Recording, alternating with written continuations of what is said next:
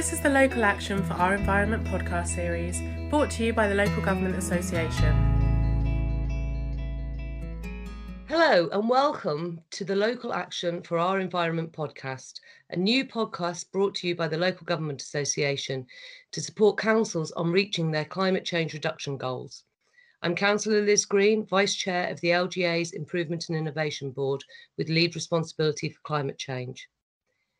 The LGA Climate Change Sector Support Programme, funded by the UK Government, helps councils to reach their local carbon reduction targets by adapting and mitigating the effects of climate change. This training series forms part of this support offer. As you may be aware, many councils across the UK have declared a climate emergency. I will be chairing this podcast series as we explore how councils can effectively engage with their communities on the climate emergency. In this first episode, we'll be discussing the climate crisis, what this means for councils, and why it's important to engage with our local communities. I'm delighted to be joined today by Councillor Clyde Loakes, who's the Deputy Leader of the London Borough of Waltham Forest, and Professor Andy Goulston, who's the Professor for Environmental Policy at Leeds University, as well as the Chair of the Leeds Climate Commission and Director of the Yorkshire and Humber Climate Commission. Before we kick off, we will start these episodes with a few questions to get you thinking. From our guest speakers today, I have two questions. Firstly, do you know what % of household waste can be recycled on the doorstep of a Waltham Forest household property? And also, how much money do you think Leeds could save from its energy bill by adopting cost-effective low-carbon measures? Listen out for the answers during the episode and I'll check in with you again at the end. So Clyde, I'd like to start with you. Can you tell us a little bit about yourself? Hi Liz, and thank you for inviting me along to this podcast today. So I'm the Deputy Leader in the London Borough of Waltham Forest, which is in North East London. I've been Deputy Leader for around about 11 years now, but I've largely always held the kind of traditional environment brief in Waltham Forest, probably for around the last 15 plus kind of years. So, you know, and I've been a councillor for 22 years, so representing the Leytonstone ward in the south of Waltham Forest. So it's just a kind of little bit of background. Thanks, Clyde. Good to have you with us.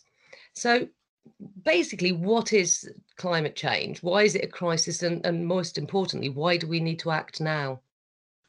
Well, climate change is what I would like to think now we're all kind of noticing happening all around us, whether it's in the news from some of the extreme weather patterns that we're starting to see in Canada, or some of the flash floods that we had in London just this week and other parts of the UK, in July, huge downpours that cause flooding to kind of businesses and properties.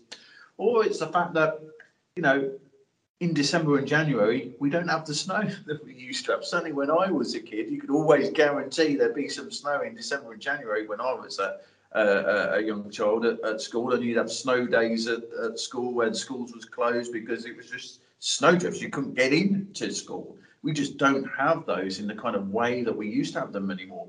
Autumn would always be an October occurrence. Autumn now starts in September and goes on through till December, with the leaf fall, which was a key indicator of what autumn was about. So we're starting to see, different changes in weather patterns, and that is because the planet is heating up.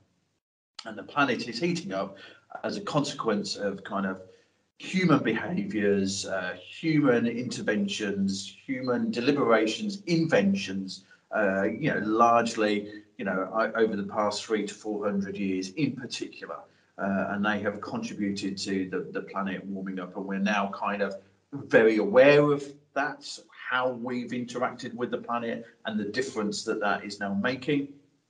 And of course, we are now desperate to try and change our behaviours, change our interactions with the planet and our surroundings, change our behaviours to kind of try and make a difference, try to stop the planet continuing to heat up, cool down, so we can start to get it back into a place where it's kind of livable.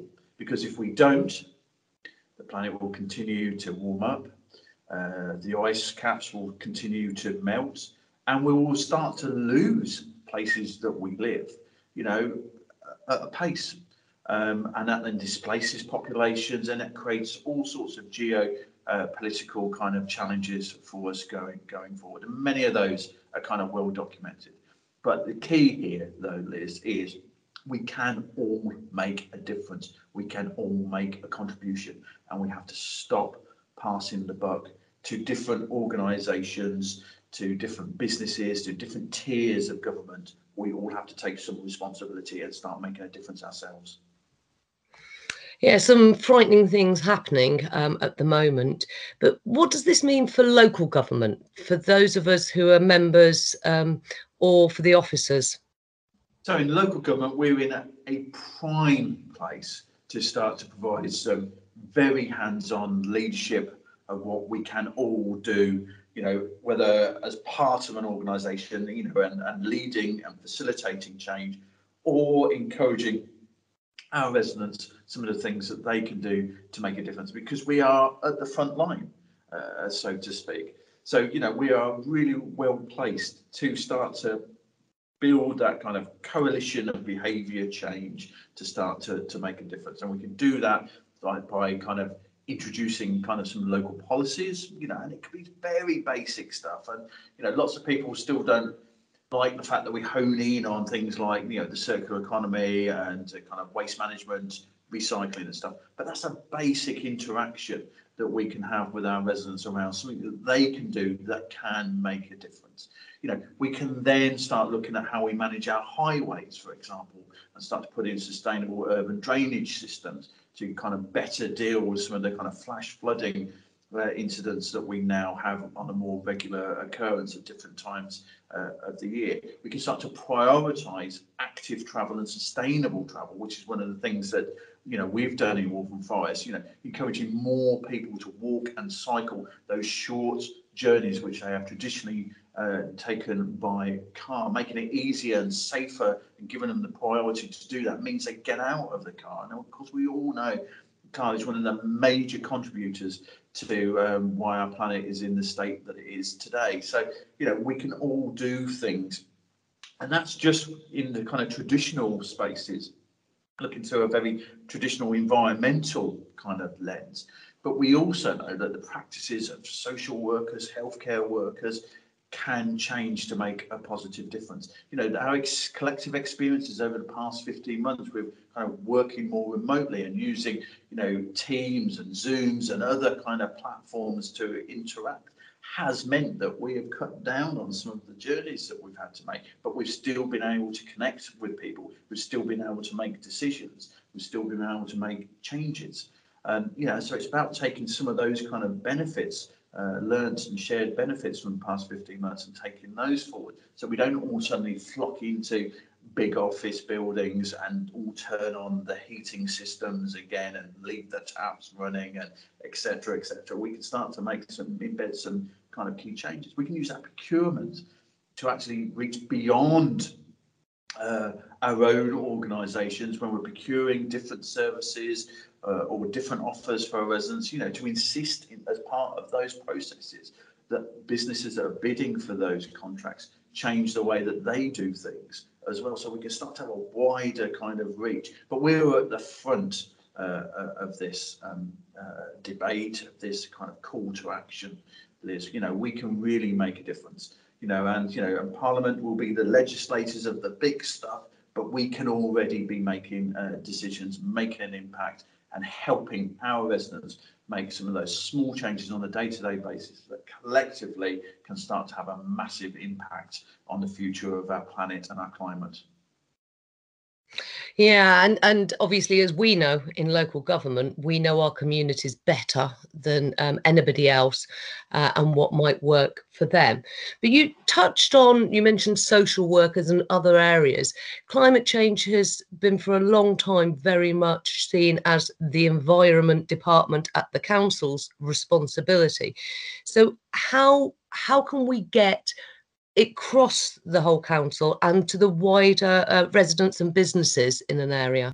I mean, that's a great question, Liz. And, I do share this kind of frustration that even now in the council, when there's a question to do with the climate, the immediate kind of the immediate kind of eyes kind of come to me to provide the answer. But every cabinet member, it's almost like a corporate responsibility now, the climate emergency, just as much as kind of looking after, you know, and making sure our council taxpayers' money is well spent. It's the same kind of principle needs to be with the climate emergency. And that is, social workers have just as much responsibility. You know, thankfully, housing has started to come on board now, because I think there's a great recognition now of just, you know, how damaging some of our housing practices, building control practices have been over many, many years, and that whole kind of agenda around kind of retrofitting to make them more energy efficient, and make them more sustainable, you know, recycling kind of products that have been used in kind of other waste streams to help make those reduce the carbon footprint of those new housing schemes that are coming on stream. But, you know, it has to be a corporate response now. It can no longer be the environment silo solely responsible for the climate emergency. And it's only when we kind of reach out and we make schools as interested, social workers as interested, procurement as interested, you know, as a police and our other kind of blue light services just as interested in this debate, that we can actually really start reaching out to our communities, and that everyone can start making a real difference, because everyone can change some basic behaviours and practices that can start to make a difference. But we have to provide that leadership, that guidance, you know, and that's really important. And that's why, you know, local government is really important in this, because we are at the front line with that kind of leadership. We are on the ground. We can demonstrate, we can lead. I couldn't agree more. It's got to be everyone's responsibility. But how do we make that happen, Clyde? How do we ensure that people, you know, our social workers have been flat out. Some councils, obviously, if their districts wouldn't have a social work department or an education or some of the other areas you mentioned, or housing. How do we make sure that everyone sees this responsibility in a more collective way? Do you have any tips that you can give us on that? So we have to keep talking, and we have to keep talking to our staff, to our partners, to our contractors, you know, literally en masse. We have to keep telling them that this is a really important issue, and here's how they can engage in it. So in Waltham Forest, in the autumn, we'll be rolling out carbon literacy training to all of our staff and contractors. You know, saying, you know, actually, this is why kind of windows need to be kept closed at certain times of the year. This is why the heating is now going off at certain times of the year. You know, this is why the flush is as it is in the kind of town hall toilets this certain times of the year. You know, this is what you can do when you go home and talk to your children or your family about why you need to recycle more and take up these opportunities. This is why you need to be walking. We need to constantly be having those conversations with people, because they are almost like the entry level kind of conversations. You know, when you start to get people really understanding why it's important that their waste management is so much better than it is now, was, you know, getting more people walking and cycling those short journeys to school, to their workplace, you know, those kind of entry, then you can start to build on that foundation and start to talk about some of the bigger challenges, some of the bigger behaviour challenges that we're going to need to kind of introduce over the coming years. Because unless we get the basics right, unless we get people hooked on the basics, then the bigger stuff, the bigger challenges, we ain't going to go nowhere on. And it is so important that we get people on board and with us, whether they're a social worker, whether they're a finance accountant, you know, whether they're one of our kind of bin crews still, you know, they all need to understand, and they need to be on this journey with us together, so that we can influence as many people as possible. Yeah, and you mentioned waste management there. That's obviously one of the things that people do recognise. It's one of our universal services, collection of waste and recycling. So do enough people recycle enough in Waltham Forest? No, they do not, Liz. No, they do not. So in Waltham Forest, our recycling rate has been stuck around the early 30% for many years. It's about 32% currently. However, you in Waltham Forest can come out of your front door and, without going any further, recycle 85% of your household waste.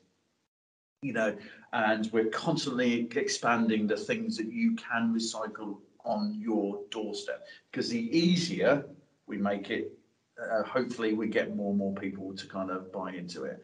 So, in Waltham Forest, your domestic batteries will be picked up weekly from the top of your bin. Your textiles will be picked up from the top of your bin a weekly basis. Your small electrical items will be picked up, wires, redundant wires that you no longer need for your various iPhone and Android, equipments and such like. All of that can be collected from your doorstep in Waltham Forest. It's a real challenge to get people to do the right things there, even when you make it so simple. And it's just about reiterating and communicating with people just how important doing this right is. And of course, the more we recycle, the more money we can actually take out from that service and put into other services, like helping retrofit more of our kind of council house stock, to make them fit for purpose and reduce fuel poverty, but also make them more efficient, so they're not having such a negative impact on the climate. Gas boilers, so many gas boilers in our properties now that we're going to have to take out if we're really serious about the climate emergency. So, some big challenges, and we need to be kind of identifying, the easy things that people can do that then also frees up cash. So good for the climate, good for the bank balance, that then creates that kind of pot of cash so we can do some of the other bigger, more challenging issues that we need to address.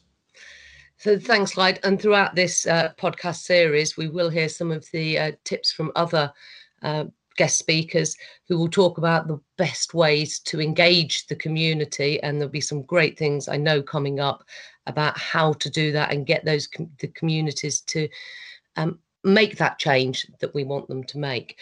But lastly, Clyde, what would be your sort of top tip for another local authority that's maybe not quite as far down the route? I know Waltham Forest, particularly on the cycling and walking infrastructure, is very well advanced. But what would be your top tip? Well, I think you've got to be bold. We've got to be bold in kind of and honest in these conversations with our residents. Change has to happen. There is no doubt about this, and the kind of perhaps the traditional ways, the very timid ways that local government has gone about kind of delivering change in the past with kind of consultation, over consultation, and kind of lowest common denominator approaches. That's not going to work going forward. We don't have the time. We need pace on this agenda. So that's why we've got to be honest with our residents around the realities of what climate change means to them locally, because they can see it internationally. Occasionally they can see it nationally, but they don't always recognise it when it's actually on their doorstep. And so, we've got to connect them through that journey. Say, well, actually, this is happening in Canada. This could be happening here too. That's the dramatic differences that we are seeing as a consequences of human interactions with the planet. And there are simple things we can do. So we have to then provide that leadership that secures that behaviour change going forward. So it's a little bit about honest conversations, pace, and leadership. Thanks, Clyde. And in one of the later podcasts, I know there's a frightening statistic of something that could be more difficult to obtain that I think all of us would want. So you'll have to listen to the rest of the series to find out what that is. Coming over to you, Andy. So can you tell us, you have a myriad of roles, as we heard, a little bit about what you do in those roles? Yeah, sure. So I'm chair of the Leeds Climate Commission, which is an independent body which draws together the council itself, but also all the main organisations and community groups and businesses and so on in the city to take shared responsibility for the climate challenge. We felt as a city that it was too much to leave it to, one or two people in the environment department, as you were talking to earlier, that it needed to be mainstreamed into all of the other areas of the council's activities, into health and transport and housing and education and economic development and so on. But also that it needed to be shared across the city, and that, all of us individually, collectively needed to step up. And the Commission was an attempt to bring us all together to be positive and to guide and track and support climate action in the city And my other role is now the director of the Yorkshire and Humber Commission, which is a regional commission for the 5.5 million people in Yorkshire and Humber, works across 22 local authorities, and is doing the same thing basically, but operating at a larger scale with a hopefully bigger, broader opportunity for the impact. Oh, that's great. And obviously climate change doesn't, Waltham Forest or Leeds can do wonderful things, but it doesn't respect the local government boundaries for some reason, and decide that it's only going to affect the ones that don't do so well. So great that Humber and Yorkshire are coming together for this. But Andy, why should your average UK resident care about climate change? We've all got busy lives. We're in a pandemic, coming out of it, hopefully, but we've all got things in our lives we need to be getting on with. Why should we care about the climate crisis? I think two reasons, and they're kind of the mirror image of each other. One is because it's a massive threat. The science is really clear now that we are perilously close to the point where we're going to lose control of our own future. That once you cross over this threshold of about 1.5 degrees of warming, which doesn't sound much, but it's behind all sorts of changes globally, that things happen like our forests dry out and then are more susceptible to burning, or the ice caps melt and then the world absorbs more heat, or the Gulf Stream weakens. And there are all these absolutely fundamental things which will change our food supply, our water supply, our weather systems. And, some of those things will drive further climate change. So once we cross this threshold, and the most common one is the melting of the permafrost and the release of massive amounts of methane, which then drives further warming, which leads to further melting and then further climate change, and becomes a vicious circle. And, you look at the science and it's genuinely terrifying. I'm not a scientist, but I do work on this and I have worked on it for years and years. And it's just getting more and more worrying. And maybe all of that seems a bit abstract from normal people's lives, but, when it starts impacting on, food supplies and conflict and stability and migration, and, it will be fundamental in its impact on our children's lives, if it's not already, to be honest. But the flip side of that is that it's a huge opportunity. And, one of our key messages is that climate change and tackling climate change is a way of tackling all sorts of other agendas. It can help us to improve public health and reduce fuel poverty. It can help us to improve connectivity and reduce congestion and enhance air quality. It can create good quality green jobs. So it's a positive opportunity, including it very much at the local level for cities or other authorities to work towards the kind of future they want for their area and their residents. And I think we need to frame it in positive terms, and people need to be kind of excited about the kind of place they can live in that is net zero and is climate resilient and is, biodiversity friendly as well. And people think that's the future I want for me and my kids. That's the kind of place I want to live in. That's the job I want to do. And only, I think, by framing it in those kind of positive ways are people generally going to get on board. I think if it's all hair, shirts and sacrifice and, denial and so on, then I think we're going to face a much bigger struggle getting people on board and, building that social license for change, if you like. Yeah, I'm really glad you mentioned the potential for positives coming out of it, because people don't like just being threatened, essentially, that it's all going to be bad. So we need to see those positives. Our audience here is members and officers of local government. So you've talked a little bit about the working leads of the Climate Commission, bring everybody together, but what specifically can councils do, and how does that feed into that wider area that you were talking about? I think councils are obviously central to this, and it's really hard to imagine it happening at the local level without, local authority leadership.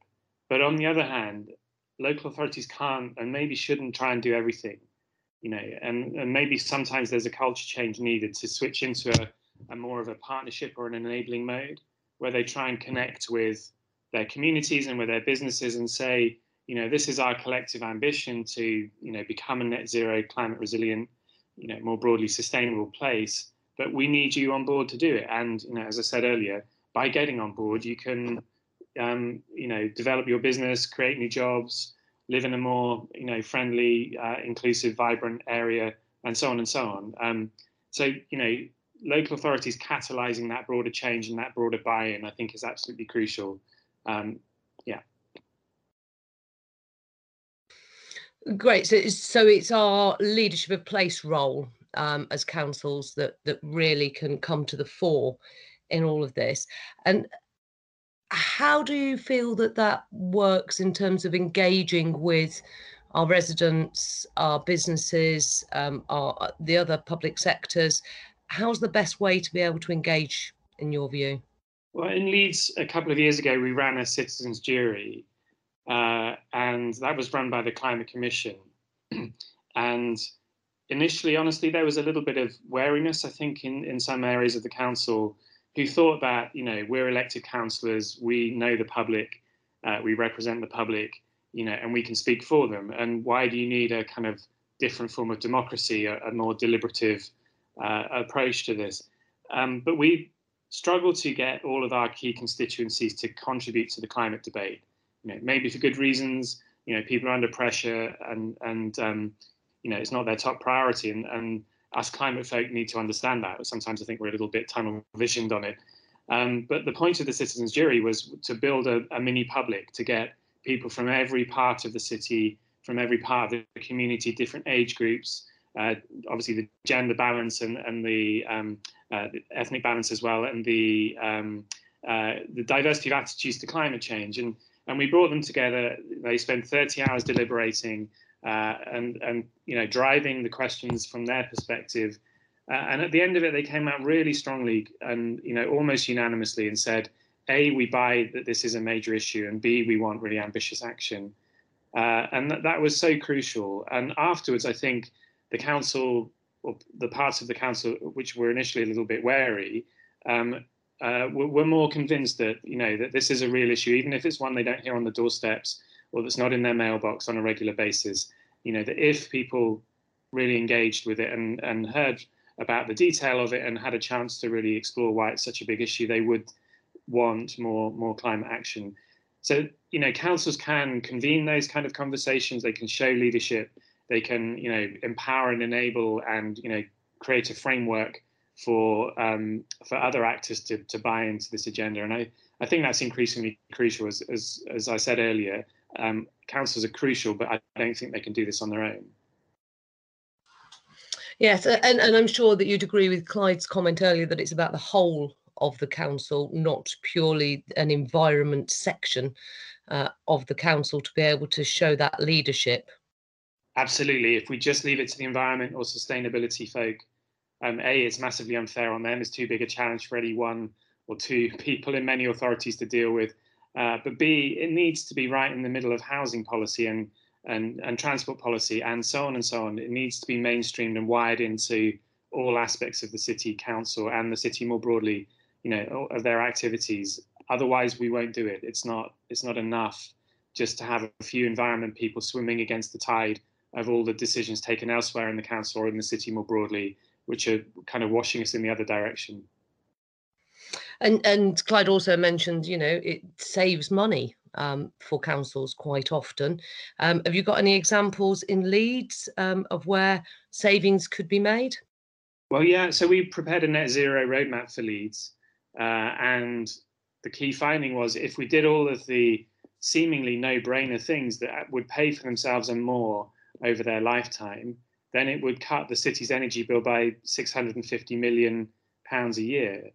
And one of our challenges to the city at large is to say, well, what other opportunities are there at the moment to keep or to bring £650 million a year into the city? That would create several thousand jobs. If there was a major corporate that wanted to relocate to Leeds that would bring £650 million a year and create thousands of jobs, the city would absolutely fall over itself. It would pull out all of the stops to compete to get, Microsoft to move from Seattle to Leeds, unlikely as that seems. And our challenge is that this is the same scale of opportunity. We want the same level of energy and ambition and mobilization to unlock that opportunity because it's absolutely real and it's right in front of us. But there are some real barriers, notably how do you raise the money to invest to unlock those kind of opportunities? But it's a massive opportunity, and let's be positive about it rather than feel overwhelmed by it or feel that it's all about, sacrifice, as I said earlier. That is a lot of money to bring into one of our core cities. And you're right, all councils would love to have that opportunity, so we need to take it. Just want to touch on your other role, which is in the wider region of Yorkshire and Humber, and how you feel that the councils there can work together more collectively, because working across councils is not always an easy task because we have competing demands. So have you got any thoughts on how that's working and how it can work across councils? Yeah, so we have 22 local authorities, combined authorities, across the region of Yorkshire and Humber.